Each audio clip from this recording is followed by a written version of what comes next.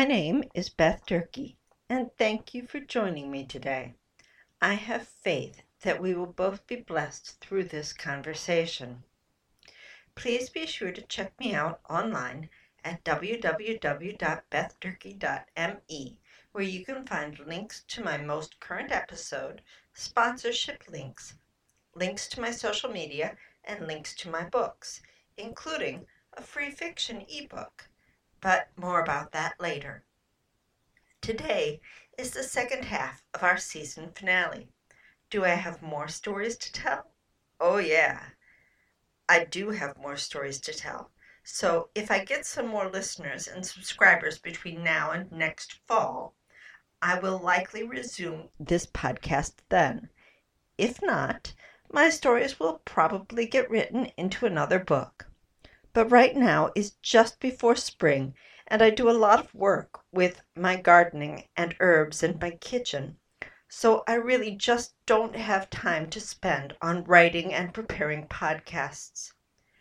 How can you find out when or whether I resume podcasting?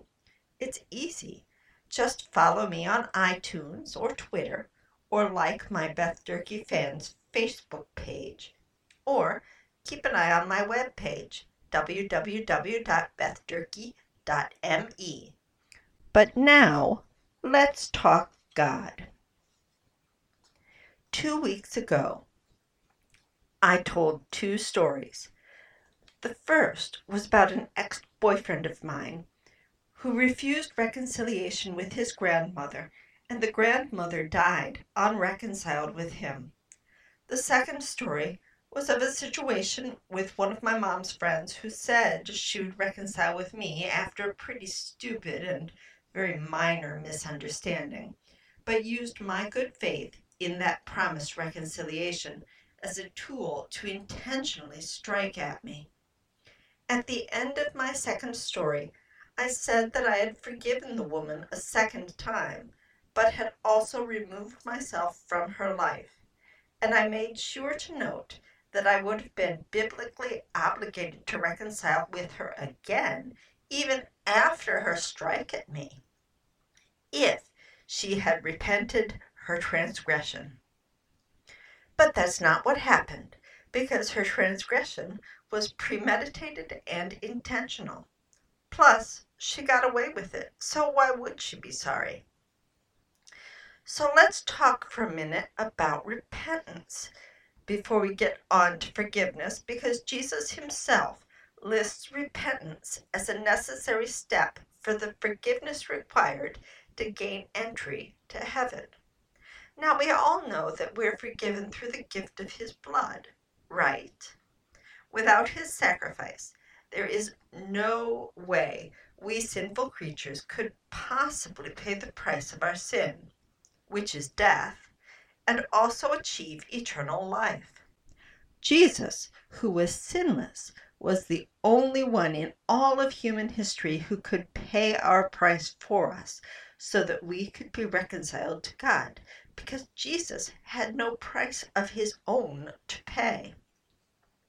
2 Corinthians 5, verse 21 says, God made the one who did not know sin to be sin for us, so that God's righteousness would be produced in us.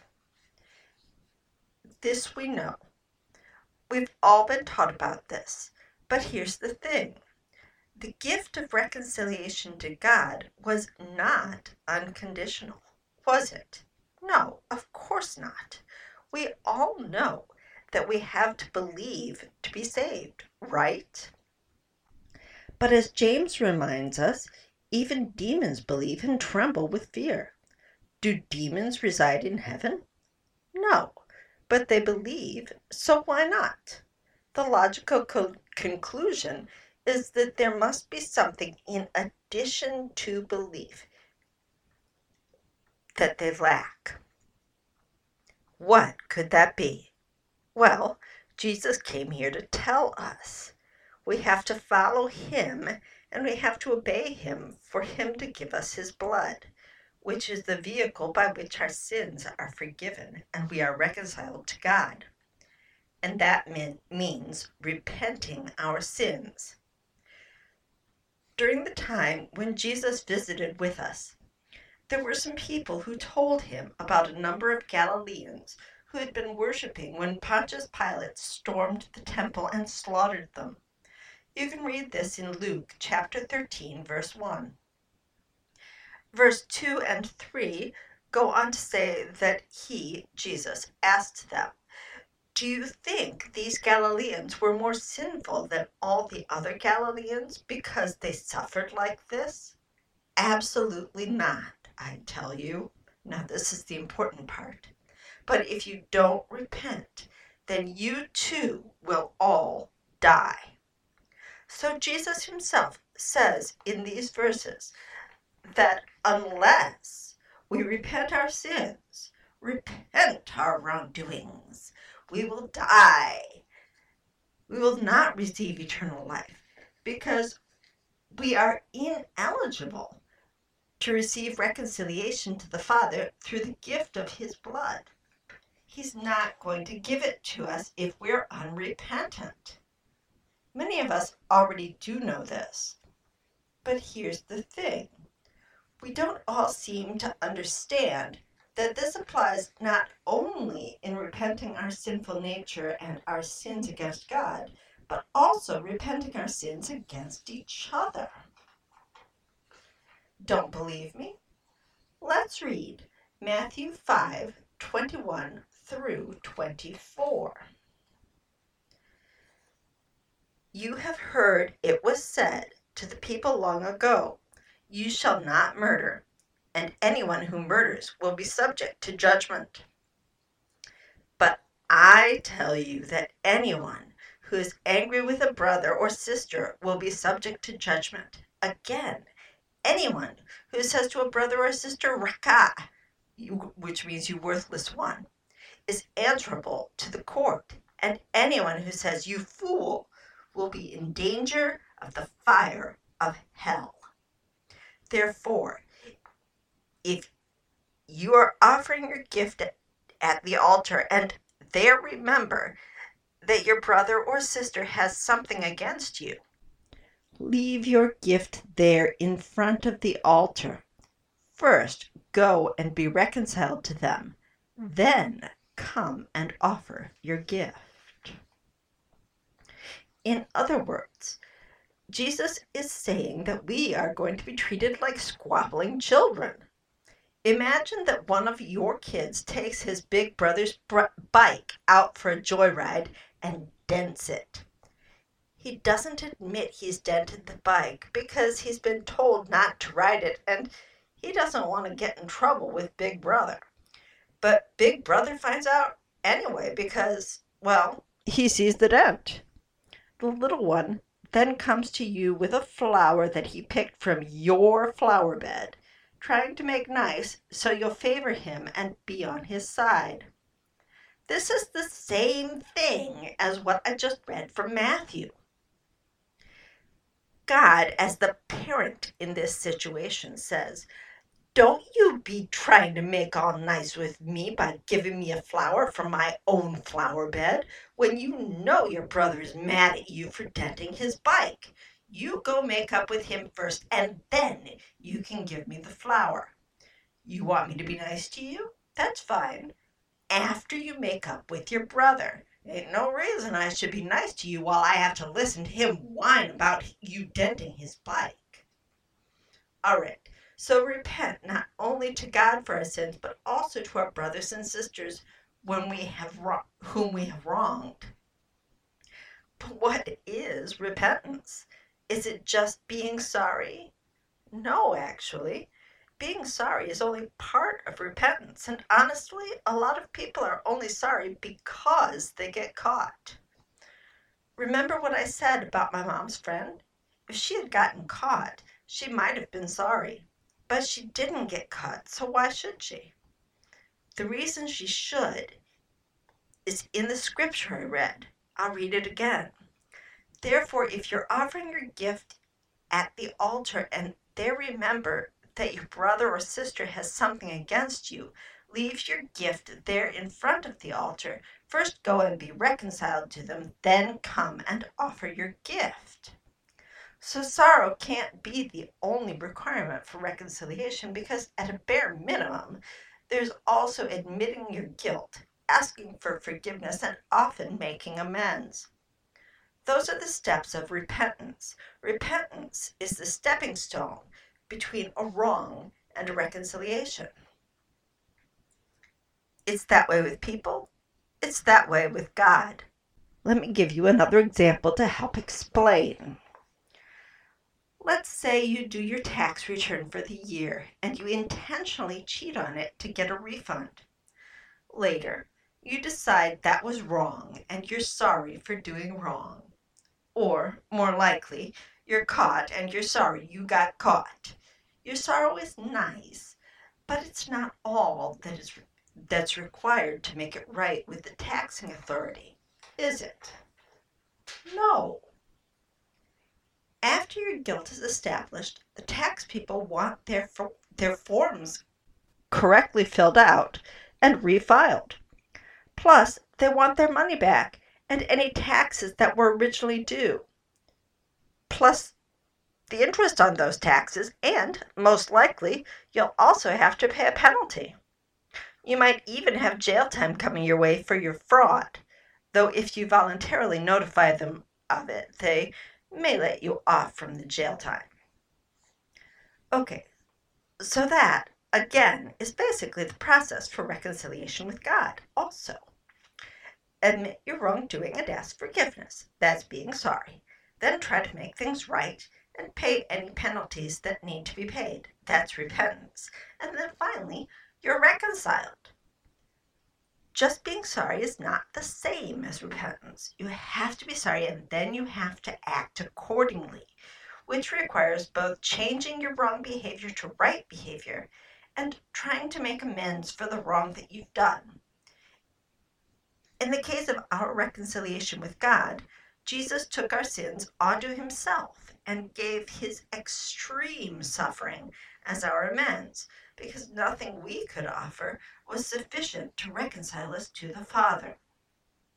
He did that for us because we could not, just like a lot of parents do for their children who cannot do for themselves. But like most parents, Jesus is not doing the parts that we can do for ourselves. We have to do them, and reconciling amongst ourselves is something we are able to do. But remember the story of my ex-boyfriend's grandmother. I told it for a reason. She begged for reconciliation with him, even though she'd done nothing wrong, and he refused her. So clearly she was unable to reconcile with him for herself. Does the burden of being unreconciled now rest on her soul? No. Once you ask to be forgiven and reconciled, if you are refused, then your obligation has been met. But a burden of unforgiveness then rests on the other person's soul. If, however, that person accepts your apology, then yes, you still need to follow through with your repentance and reconciliation. So if you ask for forgiveness and are denied, you're good with God, and the other person has future answering to do for unforgiveness. But if you are forgiven and you welch on your repentance, also known as making amends, you're not going to be good with God, and Judgment Day will be very unhappy for you. But now let's talk about forgiveness, because it's not just something we receive from God or ask for from other people. It's also something we give. When somebody approaches us and says they're sorry for something, we as Christians are instantly obligated. We are Jesus' emissaries on earth, and we are obligated to forgive the repentant like he does. Unfortunately, we don't happen to share his knowledge of men's hearts. So even if we have not yet seen the full fruits of sorrow, we are still required to forgive, and we are required to try to reconcile if we're asked by someone who appears repentant. It's not an option. It's a requirement. You certainly don't have to reconcile with somebody who doesn't ask forgiveness or who doesn't appear to want to change their wrong behavior, as is the case between my mother's friend and me, or my daughter and her deadbeat dad who keeps asking for reconciliation without doing anything to change his wrong behavior. But forgiveness is not the same as reconciliation, is it?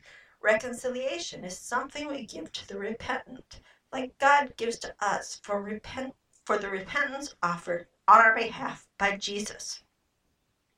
Forgiveness is actually a gift we give to ourselves more than to another person.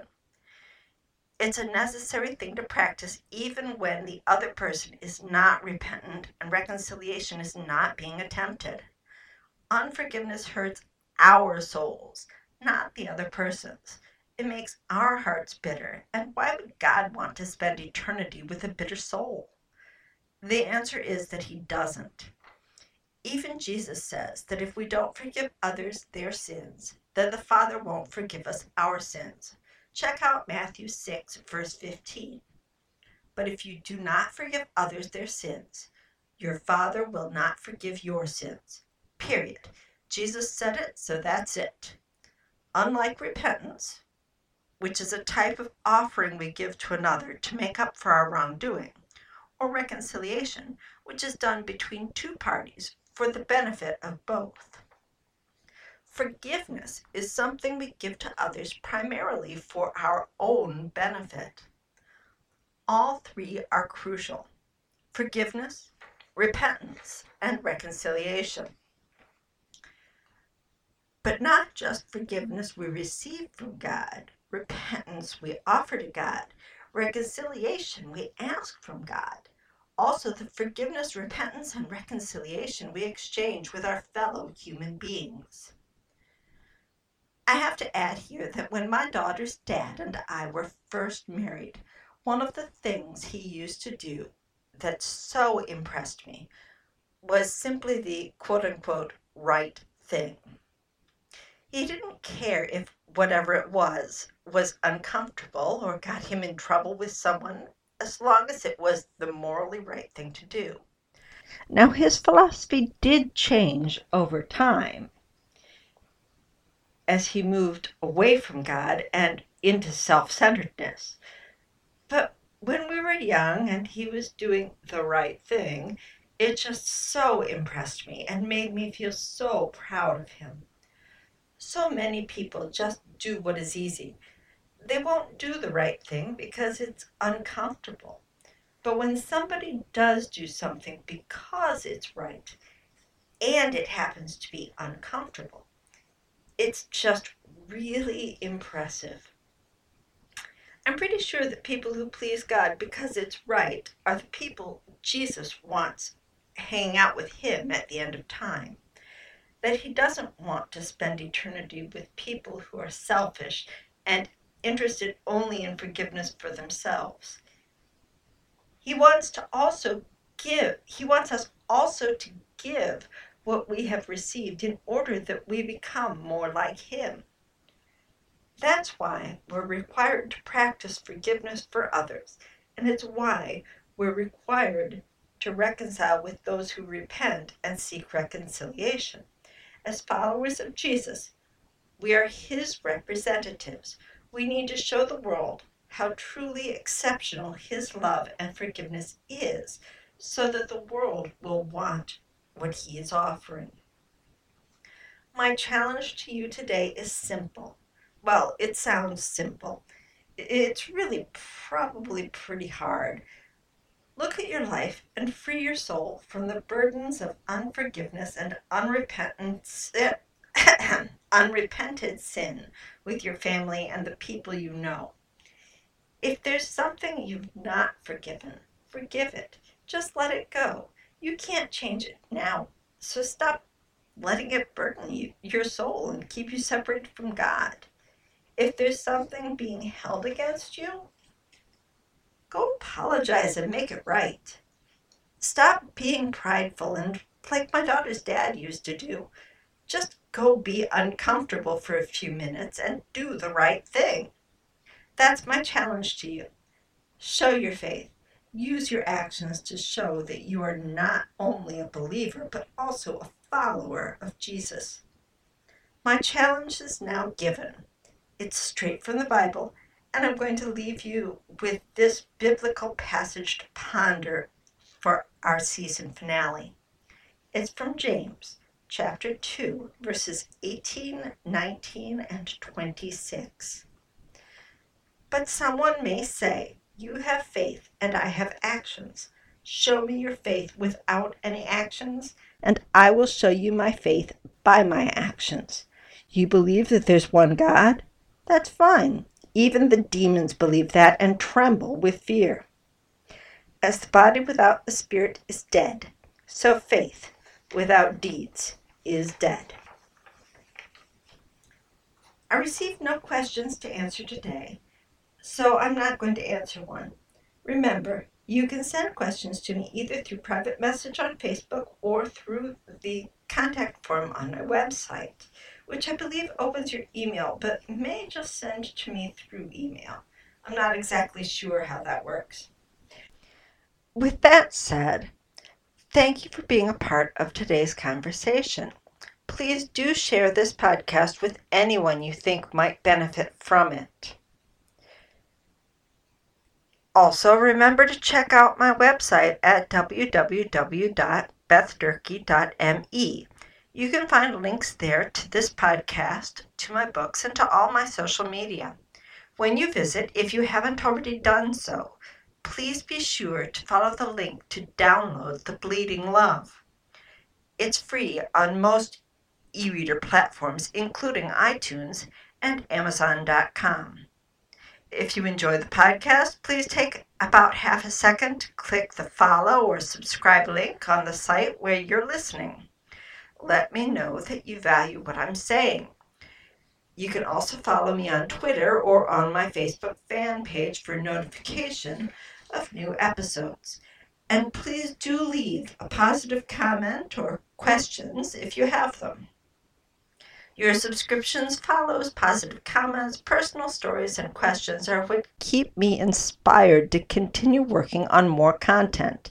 In fact, that's pretty much most of the reward I get for my hours of work. So clicking that follow, like, or subscribe button and also leaving positive feedback is really important.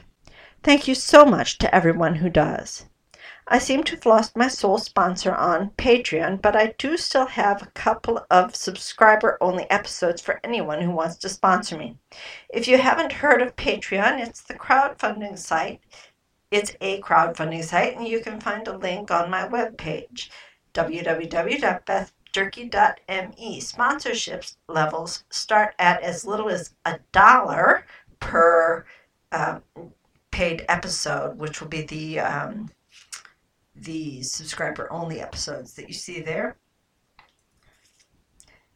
Also, thanks to all the readers who have purchased my books. This podcast would not be possible without you. You guys are so awesome for your financial support. Every dollar makes such a huge difference in my being able to afford to keep doing this. This is Beth Durkee signing off for now. God bless you all, and may the Lord light your every footstep.